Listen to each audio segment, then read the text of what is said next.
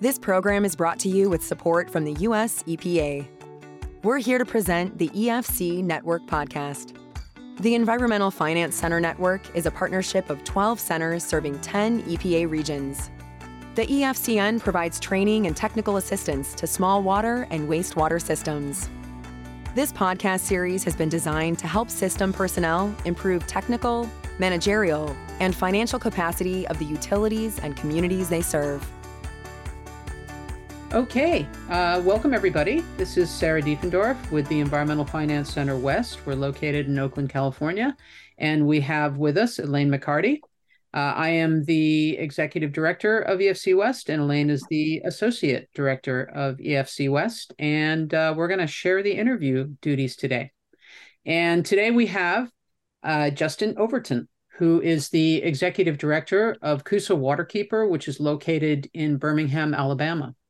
As a river keeper, Justinn patrols and documents the Coosa River and its tributaries from the land, water, and air. She looks for pollution problems, responds to citizen complaints, researches and analyzes polluters permits, collects pollution samples for laboratory analysis, educates the public about the beauty of the river and threats to it, advocates compliance with environmental laws, works on finding solutions to pollution problems. In short, she speaks for the Coosa River. So welcome, Justinn, and please just tell us a bit about the Coosa WaterKeeper and the Coosa River. Yeah, thank you so much for having me.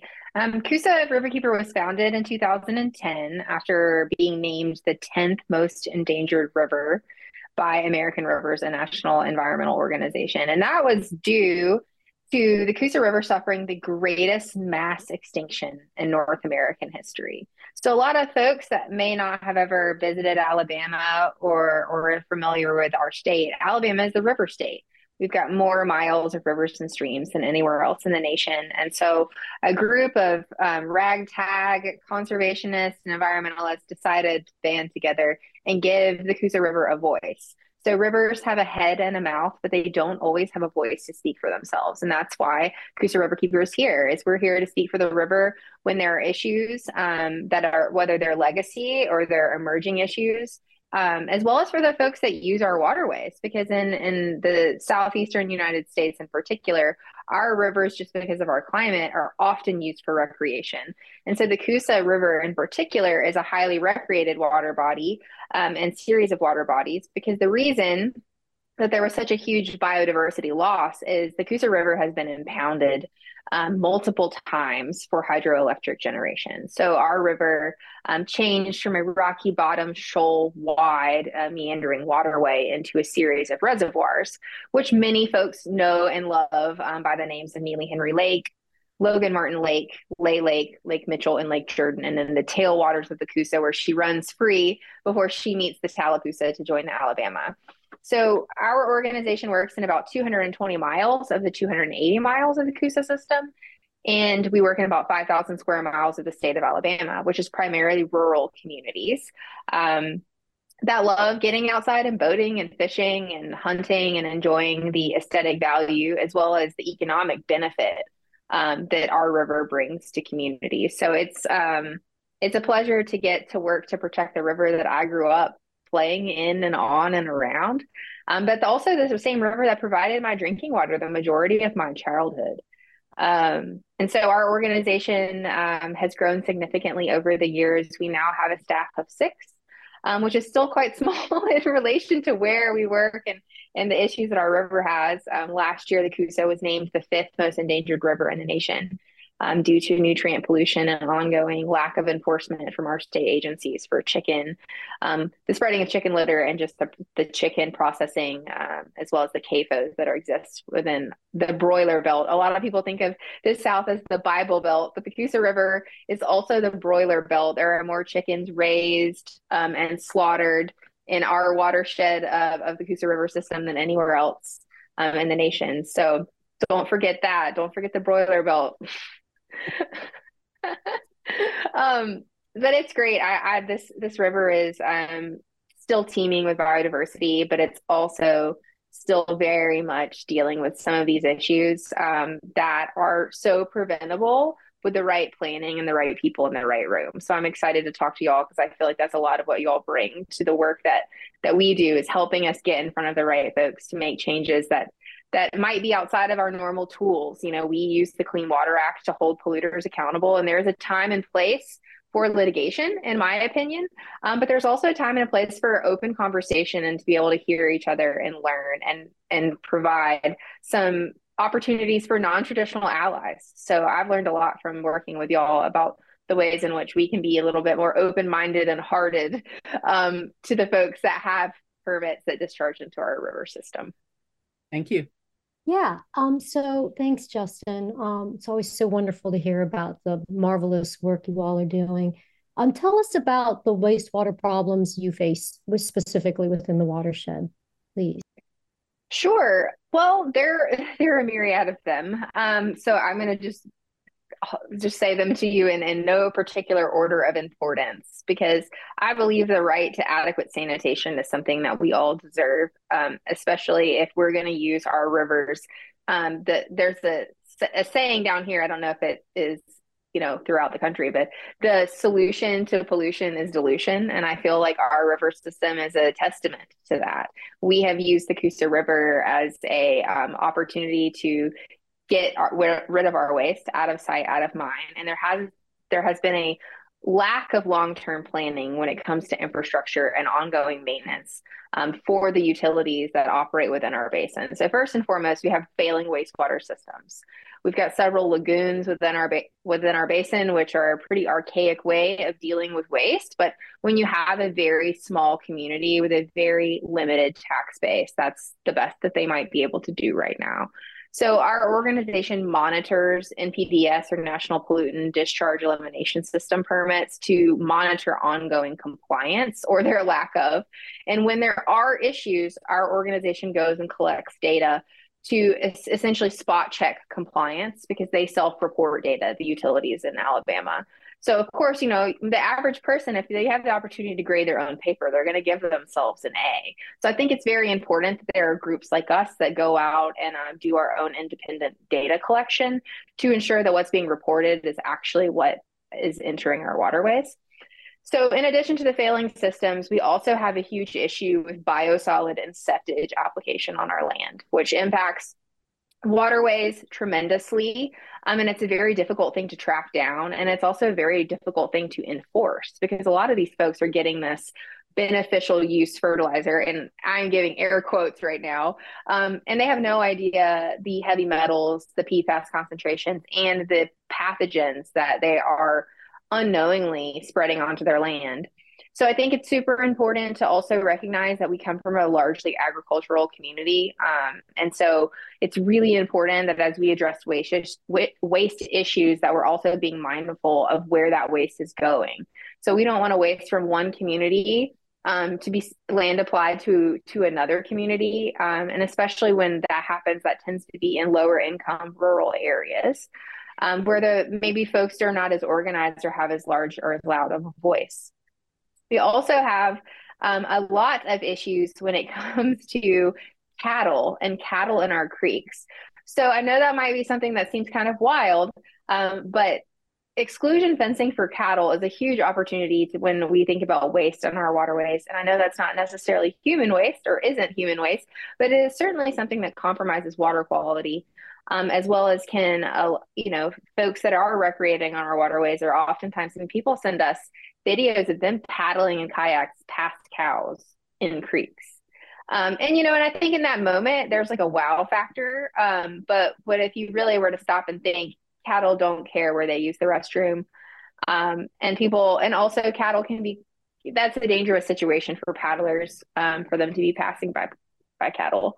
And then finally, and I think this is probably, I hope fairly obvious, is our concerns about waste really, outside of the use of the Clean Water Act and the citizen suit provision, is I don't want anyone unknowingly swimming in water that has sewage in it or has any sort of harmful pathogen in it. So our organization tests for bacteria and lots of other water quality parameters every week throughout the summer, because in our state, we don't have a sewage notification or right to know legislation. So I don't have a right to know where sewage is entering waterways near me.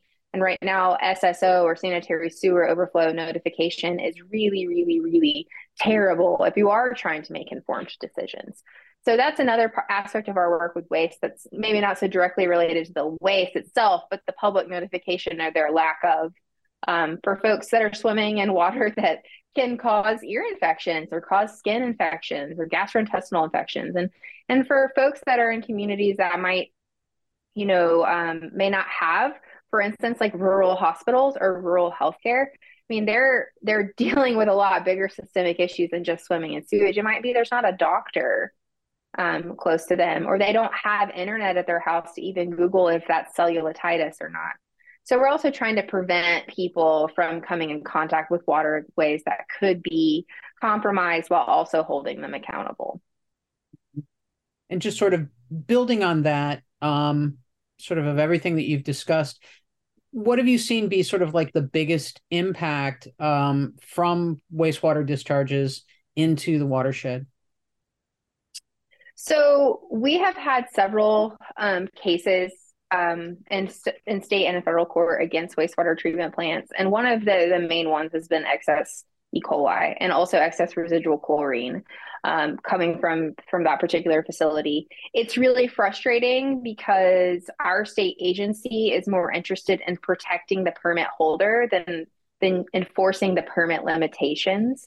And so it can be very, very contentious and difficult once we are moving into litigation, have already filed our notice of intent to sue, because our state agency will oftentimes on the 59th day, on the 11th hour, will overfile our case. And so that's why it's been very, very important for us to have our own data, because we can still stand on our data, not just the self-reported data. So I think tactically, that has been a really important thing for our organization. And I do think that's unique to River Keepers, is that we are out in the field in a boat, on foot, in waders, actually going and collecting that data.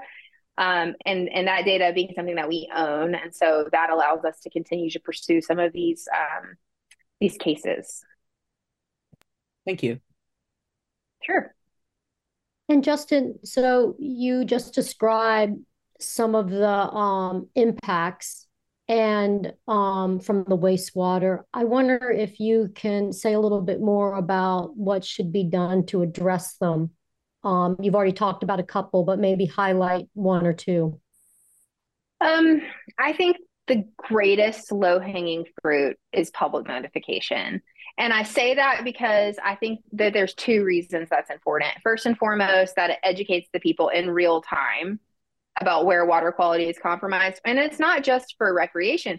I mean, we've got manholes overflowing. Kids are splashing in manholes, not knowing exactly what they're in, right? So I think the public notification would also be important, because that is a tool for them to really understand and get pressure from the communities that they serve to be like, why are we having SSOs in this area consistently? So that's also why it's been very difficult to get people to want to do public notification, because that transparency will require them just through the court of public opinion to like do something. The other sort of aspect, I think, for us has been commenting on certain permits. That is a tool that I have not found to be incredibly helpful to change permit limitations, but it is a matter of public record. So if we were to pursue litigation, that I can say I checked that box, like we made comments about this, we tried.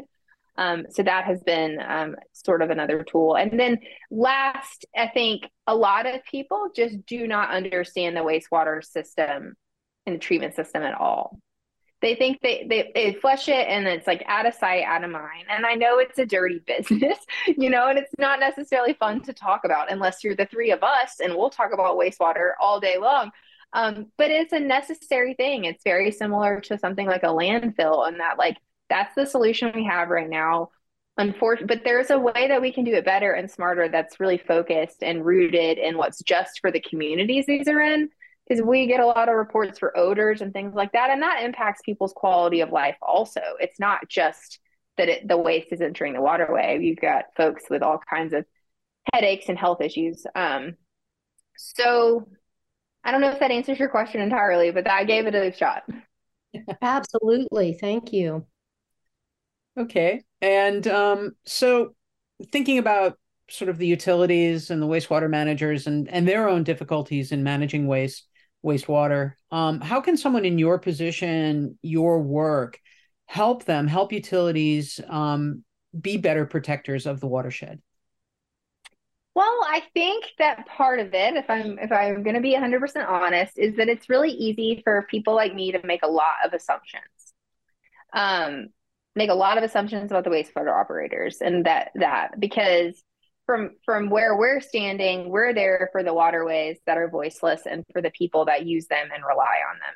So I think it's really easy for us to have our postures to naturally be a bit defensive towards each other, because they're like, there are those river keepers again coming to just start some shit up on it. Can I say shit? Can they hear me say shit? They can edit it out. Doesn't. Okay, great. Well, I'll say it to start some stuff. And I think it's like they think that's how we make our money. Like I think there's a huge misconception that like we sue people so that we can make payroll. When I'm like, that's not at all how that works.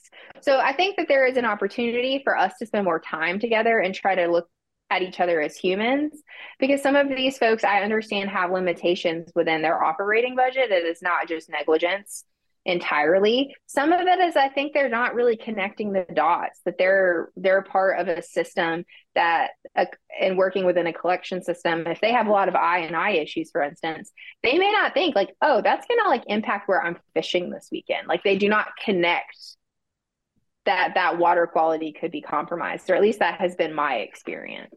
So I think that getting in the same room and having these conversations is important, because if somebody doesn't want to have a productive conversation, then I know I have other tools, like sending a courtesy letter, like issuing a 60-day notice of intent to sue, because I'd like to give someone the benefit of the doubt that maybe they don't know, or maybe they don't know where to start. So I think there's a lot of opportunity for more collaboration, as long as it's rooted in transparency. Great. Thank you. Thank you, Justin. Well, that's it for our questions. And I just want to thank you for kind of laying out not only how you have helped to protect the legacy of the Coosa River and protect this watershed, but also I think you've shown like what a role model that other organizations like you that are just getting started or really want to kind of advance and have more impact could do. So thanks for the inspiration that you. Oh, thank you. I appreciate you saying that, because it certainly doesn't feel that way. Some days I feel like I'm banging my head against the discharge pipe. So thank you. I needed that today more than you know. Awesome. Thank you, Justin. Great. Thank you very much. And that wraps up today. And thanks to everyone for being here. Thank you to all our listeners for tuning into this episode of the EFC Network Podcast, brought to you with support from the U.S. EPA. Be sure to stay tuned for future EFC Network podcast episodes.